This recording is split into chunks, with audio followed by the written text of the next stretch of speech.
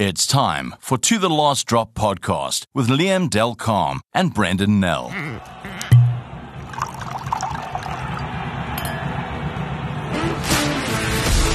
We're back. It's episode 8 of To The Last Drop. Brenden Nel here and Liam Del Carme with me. And a big week for the Boks. Their friendliest game against the All Blacks coming up. And the surprise in the centre. Interesting choice of team there. It is. They told us weeks ago that they would edge towards what is the best 23. And what we've seen now is that they are edging close to that 23, but they still throw in one or two little curveballs. And then I suppose also a little bit understandable in that a guy like Canan Moodie who's done so well on the right wing, he seized his opportunities. But just to have a look at him in a different position, there has been a lot of talk of him potentially playing 13. And now he's been given that responsibility in a very, very big test. When I say very, very big test, it is the All Blacks. There's nothing much riding on it apart from it being a test against the All Blacks. But still a big challenge, no doubt. And a very interesting selection, as you noted. Yeah, and look, I know the Bulls have been talking about playing him at 13 for quite a while now, so obviously that's also got through to the Boks. But I sort of wondered to myself this week when they made the selection that would they have done this if he hadn't had 2 man of the match performances in a row? And maybe that sort of tipped the selection a bit, that they felt, well, he's in such good form, now is the chance to try it rather than do it later on. Yeah, it's one of those things where you have to weigh up keeping the winning team and sort of keeping momentum and still weighing it up against still making a couple of changes and just having a look at a play in a different position and see him in a different light and how he responds in a different position. And I think it's brave, there's no doubt. But what Canan Moodie has shown so far is that he can rise to the challenge. So I think there'll be a lot of eyes on him, especially if the All Blacks come up with Rieko Ioane in the opposite jersey. Yeah. Rieko is the one guy who also made his debut at 19 and has grown into that role as well. And there's a lot of doubts on him in New Zealand, as there tends to be when a new player comes in. Somewhat unwarranted at times, but he's grown into that. And Canan's definitely shown enough maturity to warrant that sort of confidence in him. It's interesting, but what I found quite interesting, I mean, we could probably have expected at some point in this sort of lead up to the World Cup for them to do that. But pairing him with Ardie Savea is an interesting one, especially because they're both quite, I mean, Canan's not the bulkiest guy, but he's tall. So it's an interesting centre combination. It is. It also smacks a bit of you've got a sort of a combination there that feeds into what the Boks did so well at the last World Cup, and it's the way they swarm, the opposing attack. Canan Moodie does make fantastic reads, defensive reads, and because he's gangly and he's got like these octopus arms and legs, he kind of gets in the way and he makes a proper nuisance of himself. And as I said, he reads the game very well. So. It is an interesting combo, there's no doubt. But I think it's one that can work. I mean, it's one that can certainly at least try and suffocate what New Zealand have to offer in midfield. Yeah, and I think we're probably looking at as well, which they won't say, but I mean, if Savea puts in a couple of big hits, they're hoping maybe a spilt ball there and Canan picks it up or sort of pressurizes the defender and that sort of makes a mistake and obviously he gets there. And then obviously with a guy like Kurtie on the outside, you can cause some damage. But I think the big thing for the Boks, though, is they're going to have to start a bit better. Yes, that's been a topic of discussion. I just want to touch on one other thing about Moodie. It's interesting that he has now to play outside centre in this game, because if you go a horses for courses approach, you could have put some money on him starting on the right wing against Scotland, given the fact that a guy like Duan van der Merwe will probably occupy the 11 jersey on the other side in terms of an aerial battle. But I mean, I'm not suggesting for a moment that Cheslin Colby is not up to that challenge. I'm just making the point that a guy like Canan Moodie does offer you the tall timber. Well, I mean, Cheslin did basically cover him in the Lions tour as well. So so I mean, I don't think there's any worry about Cheslin's sort of abilities. I think what the Boks have sort of done is obviously Canan's in superb form at the moment, and he's really grabbing. Yeah, he's very much the man with momentum. There's no doubt about that. So playing him again is probably not the worst thing. Let if the guy's in form, let him play. I mean, I suppose most coaches worth their salt will tell you that. Yeah, no. And just looking at the other selections, I think interesting, the same back three that was at Twickenham last time they played, with Kurt Lee and Makazole and Damien Willemse. So, yeah, I suppose they're looking a bit of that same sort of Twickenham magic where Kurt Lee sort of scorched England last year, and hopefully get the same sort of space and sort of sidestep again on attack. You kind of reminding me of now that old saying about you being as only as good as your last game, and obviously they were outstanding in that one. But going into this game, they probably all three of them have a point to prove because of what the trio did, last week. The other guys who vacated those jerseys. So they can't slip up in this one. They want to probably keep up the pressure and maintain the coach's interest in them, as potential starters against Scotland. So, but it's a fantastic trio. I mean, if they get going and play properly off each other, the All Blacks could have their hands full. Yeah, and looking at that Welsh game, I don't know how much we take really out of that, other than confidence and momentum. I don't think Wales put up much of a fight. I don't think we have to talk too much about that game, but it was nice to see the Bok engine running, sort of in third gear, fourth gear, but not much. I suppose, other than confidence, not much more than that. It was a poor Wales team, let's be honest. But you can only play what's in front of you, and I thought the Boks did that. They did that well. I mean, they didn't start that well, but they found the gears that they needed to late in the game, and they looked good. But I wouldn't read too much into that performance, apart from, as you say, a confidence booster. The rest of the selections against Wales, I mean, I look at a guy like Dwayne Vermeulen coming in.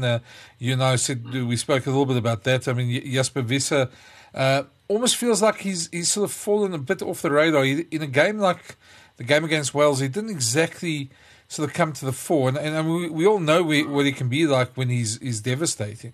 And it just feels like he's a bit off the mark there. And Dwayne's definitely the guy who can easily take the opportunity like he has all season, and sort of almost force his way back into that starting lineup against Scotland. Yeah, the sort of the word in the camp earlier this year was that a guy like Visser obviously has been groomed to take over from Dwayne, on a more permanent basis, and that has certainly been the case the last year or so. But I agree with you, Jasper didn't necessarily seize the moment against Wales, and he didn't really seize the moment against the All Blacks when he got a start there either. So, and if you then look at Dwayne's performances, I think he's been outstanding in the opportunities he's got. So, they may have a rethink where the idea might have been initially to have a Visser start and then Dwayne come off the bench in the second half. That may warrant a rethink. I wouldn't necessarily abandon that plan just yet, because I think Dwayne it brings immense value in the second half when more experienced and cool and calm heads are needed to close out tight, tense matches. And I'd rather have him on the field then. Yeah. My last point about this squad selection, probably just interesting to see another guy who can take his opportunity, Franco Mostert, Sos.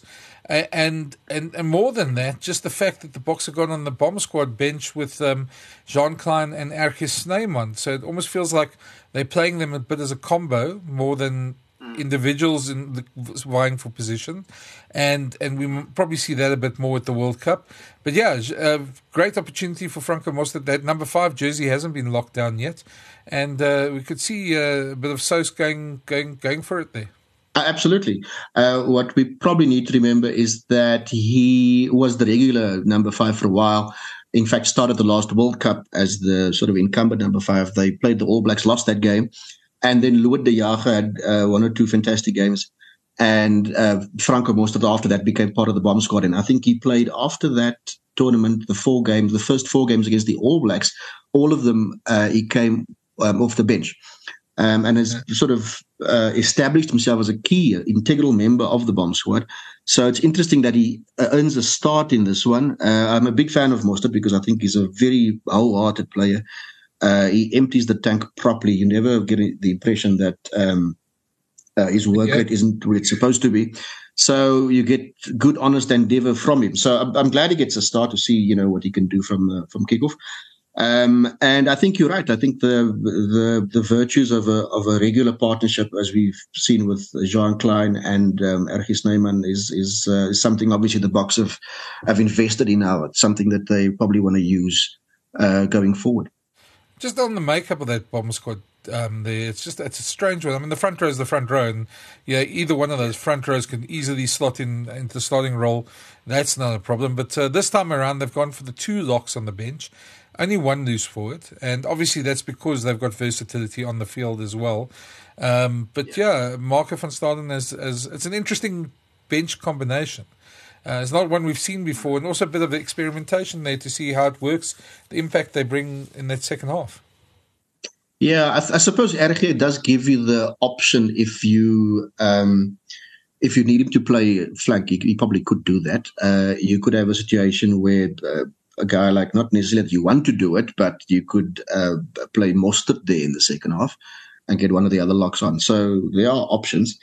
And you're right, there is lots of versatility. So I think that is one thing. Versatility is actually a word that Rassie Erasmus used quite often, I remember, in some of the briefings earlier this year, because it's something he feels that a World Cup squad absolutely needs, because things never go 100% according to script, and you need to be able to roll with the punches and make decisions sort of on the move. And I think versatility gives you that option. No, definitely. And then, of course, the elephant in the room there, a certain goal kicker. The one everyone's talking about, the one everyone's carrying on about. Look, I mean, to be honest with you, I think if we're going to go cliches, I'm going to say Stormer in a teacup. I think Manie Lebok is a fine goal kicker. I think he's one of the country's best. He happens to be going through a dip now. Most goal kickers, as we well know, go through a bit of a dip, and then ultimately they come out of it. He's going through one now, but if you were to judge Manie Lebok over the last 2 seasons, take into account URC last season, URC this season, even the bulk of his Bok tests, the man can kick. There's no doubt about that. And he's just going through a bit of a iffy patch. I think some of the angst is probably also generated by the fact that there's no sort of clear backup. So in other words, if he fails, then everybody goes like, okay, who's next, kind of thing. So there is that pressure on him. But as I said, I mean, I have absolute faith in his ability to kick a goal, and I think he brings a lot to the Bok team in terms of attack. I think we've seen them grow an arm and leg in that department since the end of last year. Yeah, and I think, I mean, if you just have to look at the game against Wales, just 2 moments that there was the one try for Canan Moodie where he stopped his pass, went past the defender, I think it was Johnny Williams, and then sent the ball out there. Just the way he did that. And then the other one was his long pass to Damian Willemse, who ran a beautiful angle to beat the defence and score a try there. Those aren't things we've seen from Springbok Flyers a lot in the last 20 years. Those are the type of moments that we all want to see the Springboks doing, and he brings out those magic moments.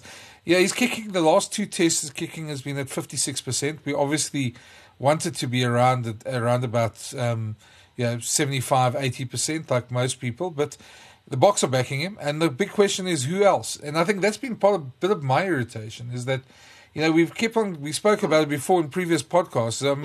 About the conspiracy theories and the Andre Pollard thing, and there was a moment yesterday where Jacques Nienaber answered the question about would Andre be going back to his club after the All Black game, and he said his short answer, no, he is going back to his club, and we've given him the squad and nobody else. And then he went on for another minute and a half saying how wonderful Andre had trained, and I sat there and I thought to myself, a short answer is a short answer. And I mean, that's the way Jacques speaks. So, I mean, I don't want to criticize Jacques for that. But by talking so much about Andre over the last sort of week or two, they've almost sort of kept that fire going of that conspiracy theory. And it's rather unfortunate. And because that, I think, as well, has placed extra pressure on Manie. because there's all these people who think, well, when's Pollard coming back? And the truth of the matter is, if there's no injury, he's not going to be back, and Marnie's who you've got. Exactly. And the fact is, if you look around the rest of the 33-man squad, he is the recognized goal kicker now. So, but there's no point in moaning about it. Pollard wasn't fit at the time. The call had to be made. The call was made, and he wasn't ready yet. And the Boks now basically have to persevere. They have to back their own system. It's no point sort of dwelling on it now.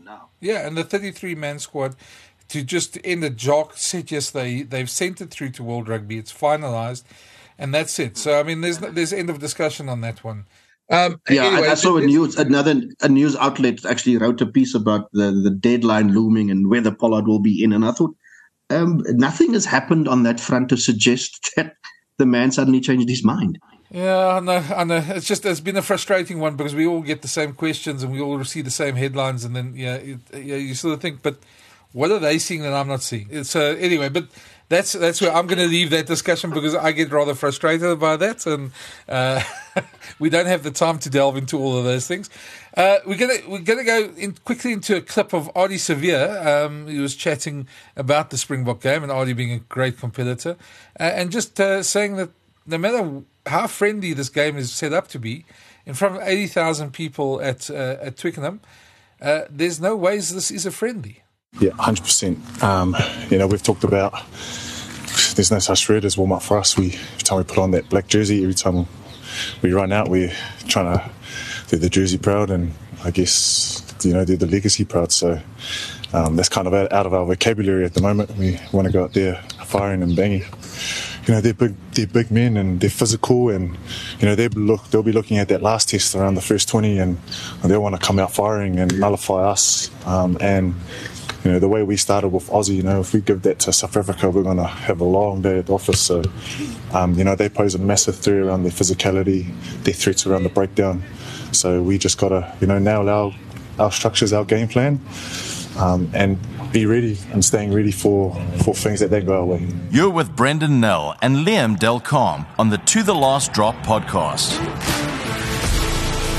To be fair, Brendan, I'm not sure how many people used the word friendly. Didn't they use the word warm-up? Because I think the moment somebody uses the word friendly, you're going to get jumped on.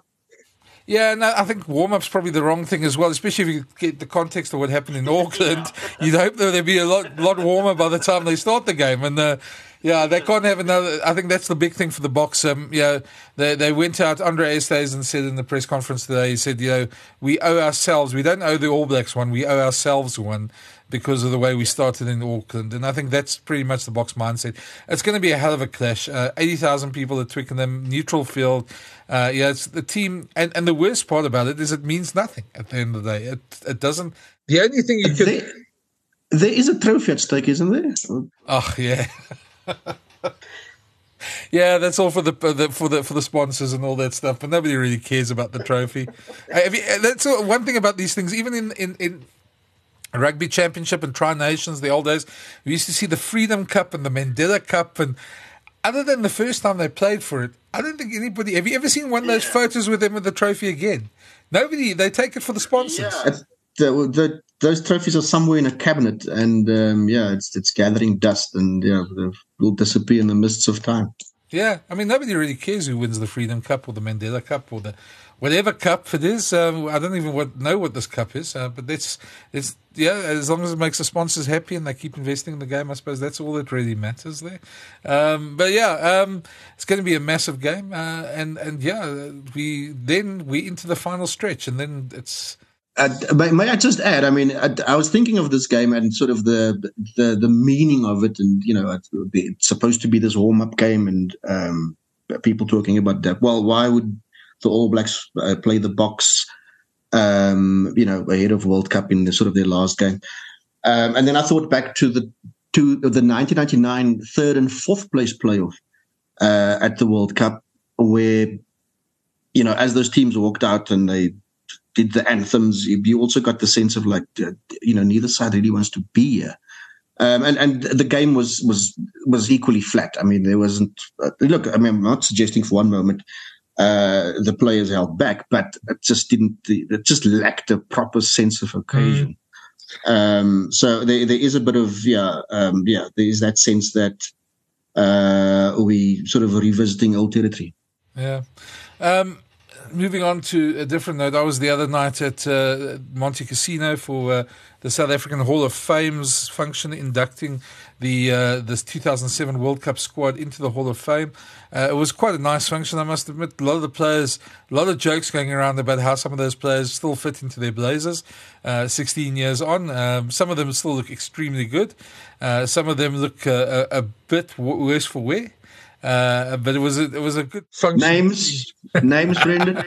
No, I don't think we should go into too many names. Yeah, but it's not like we oil paintings ourselves. But I think it was a good catch up and nice seeing all of those guys again. Some of the guys that I haven't seen for ages, like Wayne Julies, for instance. There was one that I didn't see for a long time, and it was a great function. So. Yeah, I'm sure. It's also funny how you bump into ex-players sort of years after they've stopped playing, and then when they recognize you, the sort of welcome you get is almost overwhelming. Yeah, and very much so that night as well. And you sort of think back of some of the ways they were quite hostile to us journos back when they were playing. Obviously in a good way, always. Most of them at least. But there was quite a nice. I must admit, I quite enjoyed Jake White in his speech. So they had quite a funny quip. He said, most of the staff are here. Gert Smalls, he said.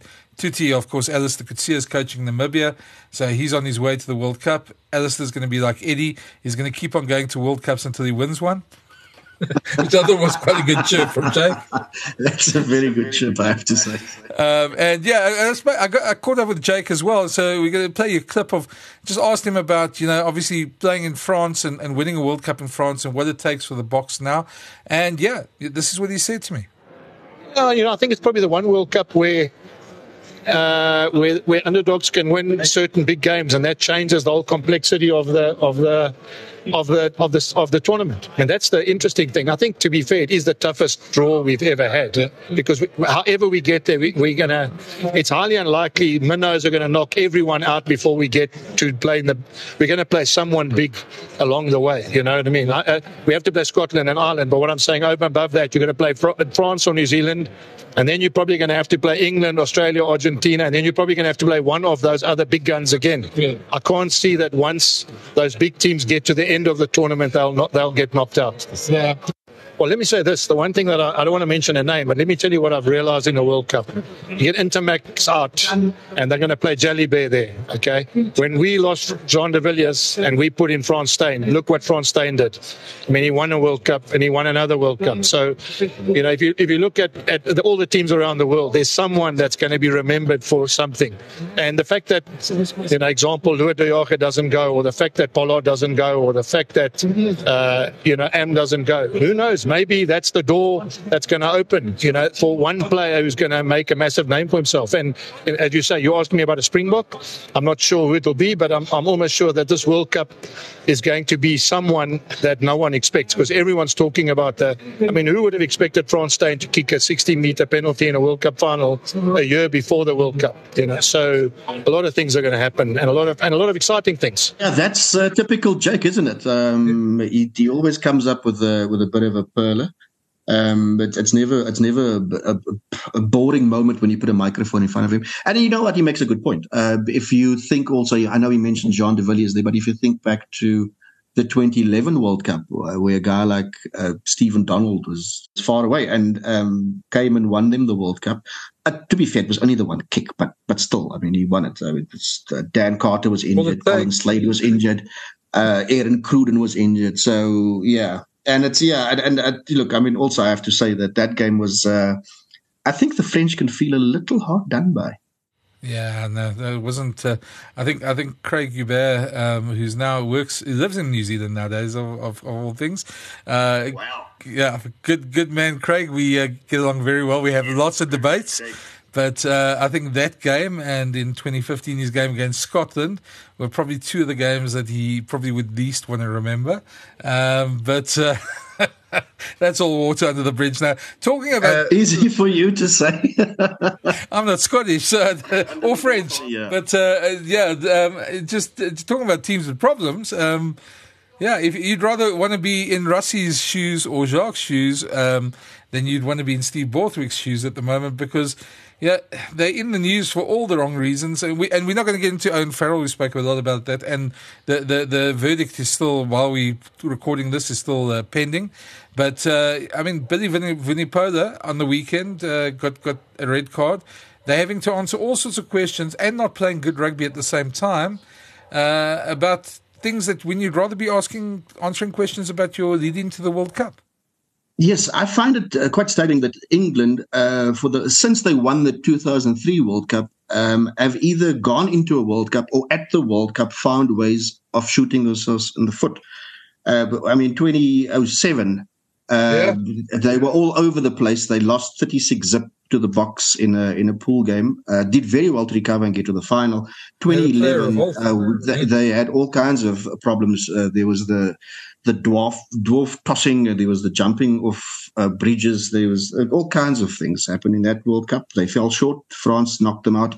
2015 at home, there was the ignominy of not making it through to the next round. And they didn't look that great until the latter stages of the last World Cup, and did well to reach the final. And then, of course, they fell well short. So they do find ways of making it very difficult for themselves. But that's thankfully it's not something for us to really worry about. I think it's one of those things where each team's got their own problems. So we'll be eagerly watching what happens there, and eagerly watching what Michael Checker does in that first week, because that should be rather entertaining. And so we're getting closer and closer, and it's exciting. Yeah, the excitement level is going. Some strange things happen, and we're going to leave you on this note. Yesterday, Dane Coles was asked, of course, we heard the news that Sir Steve Hansen, went and helped out Eddie Jones's Wallabies, which, it might sound like nothing in professional rugby. Sorry to interrupt you, but is this the first time a Sir is called Shaq? I don't think it's the first time that the Sir has shagged, but we'll... We might have to cut that one out. But anyway,